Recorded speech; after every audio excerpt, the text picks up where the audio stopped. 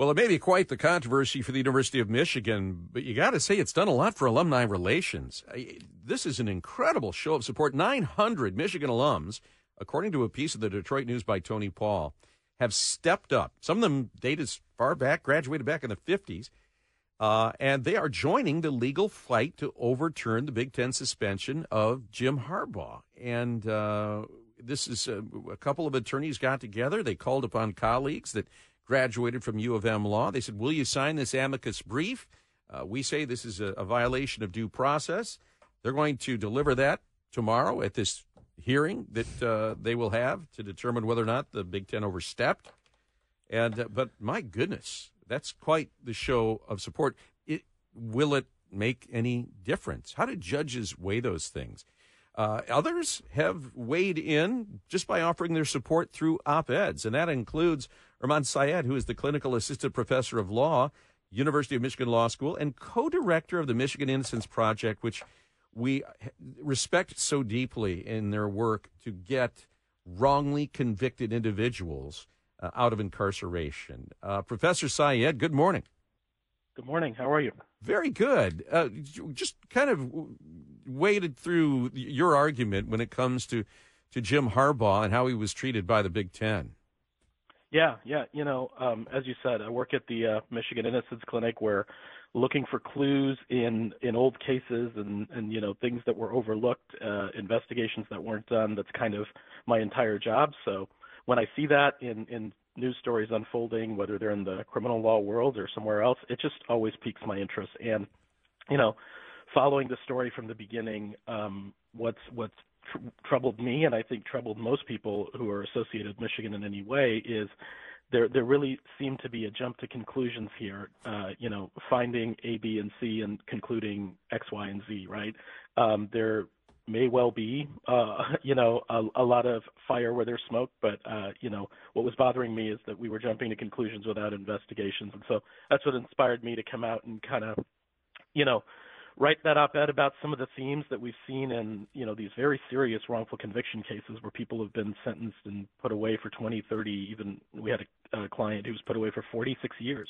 For a crime he didn't commit before that wrongdoing was exposed. We don't want to compare what they have sacrificed and suffered to a 3-game suspension. I want to make sure that folks understand we're not equating the two, because I know that the work that you have done is incredible. Jamie? Right. That's, you know, real life. This is sort of football, but it does affect Jim Harbaugh personally. What about the argument that even if he isn't directly tied to this, he is the leader of this program, therefore someone has to take a punishment, and it's him? Yeah, and I think were the NCAA and the Big Ten to reach that conclusion after having completed their investigation, there would be a lot more power to that conclusion. We've seen instances of that. Here, what really bothered me as an attorney, and you know, I think is bothering a lot of people around this, is in their very statement suspending him, they're saying there's no evidence that he did anything. But the institution needs to be punished, and they've defined this as the appropriate way to punish the institution. Like I said, if this happened at the end of an investigation where they find not only that some wrongdoing occurred, but are able to identify who at Michigan was responsible for it, then under, you know, the NCAA's rule that head coaches must, you know, are responsible for compliance at their program, perhaps they could punish him under that. Or perhaps there could be additional punishment under just the Big Ten sportsmanship policy. But I think getting to that conclusion without fully investigating, and then, you know, Michigan pointed out that they hadn't seen much of the evidence. They had evidence described to them, but the Big Ten hadn't actually handed over most of the evidence. The Big Ten pushed back and said, well, we did hand over this, you know, some parts of it. But as I was reading their letter suspending Harbaugh, it was bringing back a lot of kind of them just saying, we've given you a summary of what this will show. And, you know, I can't blame someone, and certainly not an institution like Michigan, for saying that's not good enough if you're going to take away something that is, you know, a big part of the institution. So I think that's there's something to that, the rule that the head coach oversees the program and is responsible for compliance. But I think we've seen that rule enforced only after a full investigation finds significant enough wrongdoing. Because at the end of the day, there is a chance this will turn out to be one rogue staffer who was doing unacceptable things, but without any permission or approval of others at the program. Would that still justify a punishment of the head coach for lack of compliance is an open question, and that's something that can be decided after we have all the facts. And I think the Big Ten kind of acted outside of that. Irman, do you see that tomorrow when this hearing takes place that the school will get an injunction? TROs are very rarely granted, so I've been trying to do my best to educate myself as to how this one might turn out. It seems that they would have the facts to make it happen.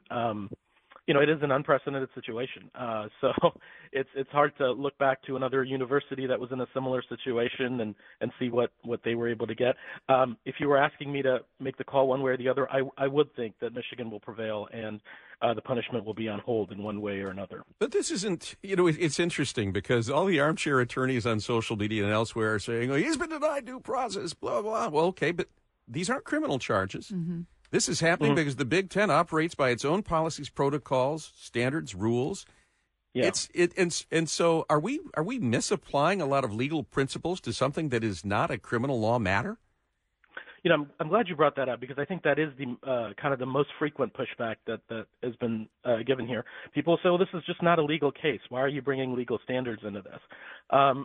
But, the way I've answered that is, remember, nothing is a legal case until it is. Your relationship with your employer is not a legal case unless you feel some standards are violated. Your, breach of contract, all of these things arise because a non-legal relationship has turned into something that's a violation of your rights. And so in this situation, the grounds that Michigan is making is that they have a contractual right with their coach. Their coach has a property right in his job, and both of those are being interfered with without due process.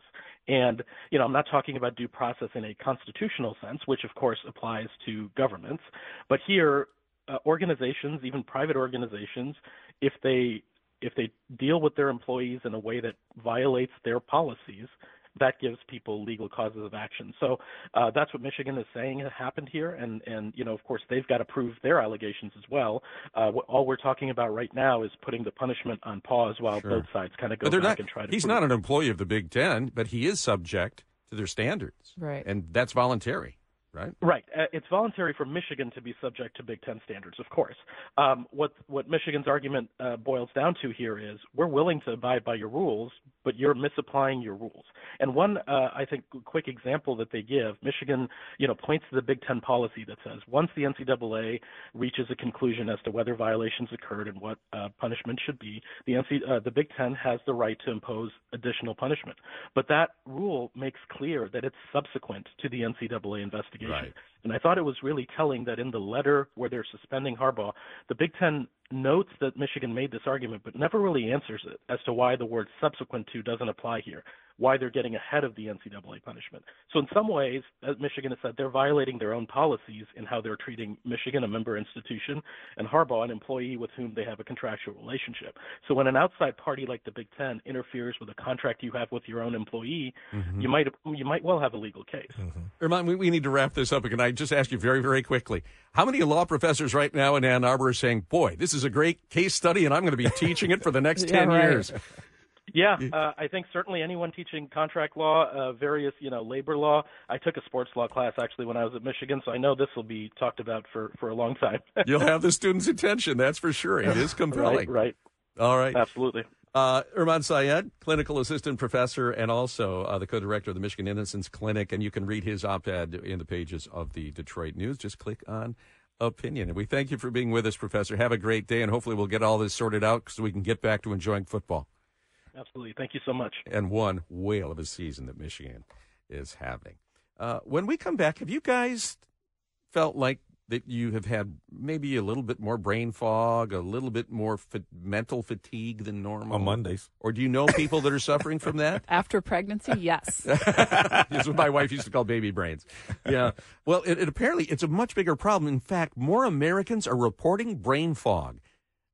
It's at a 15-year high. So why? Why are we having cognitive challenges? That's next at 8:49 on News Talk 760.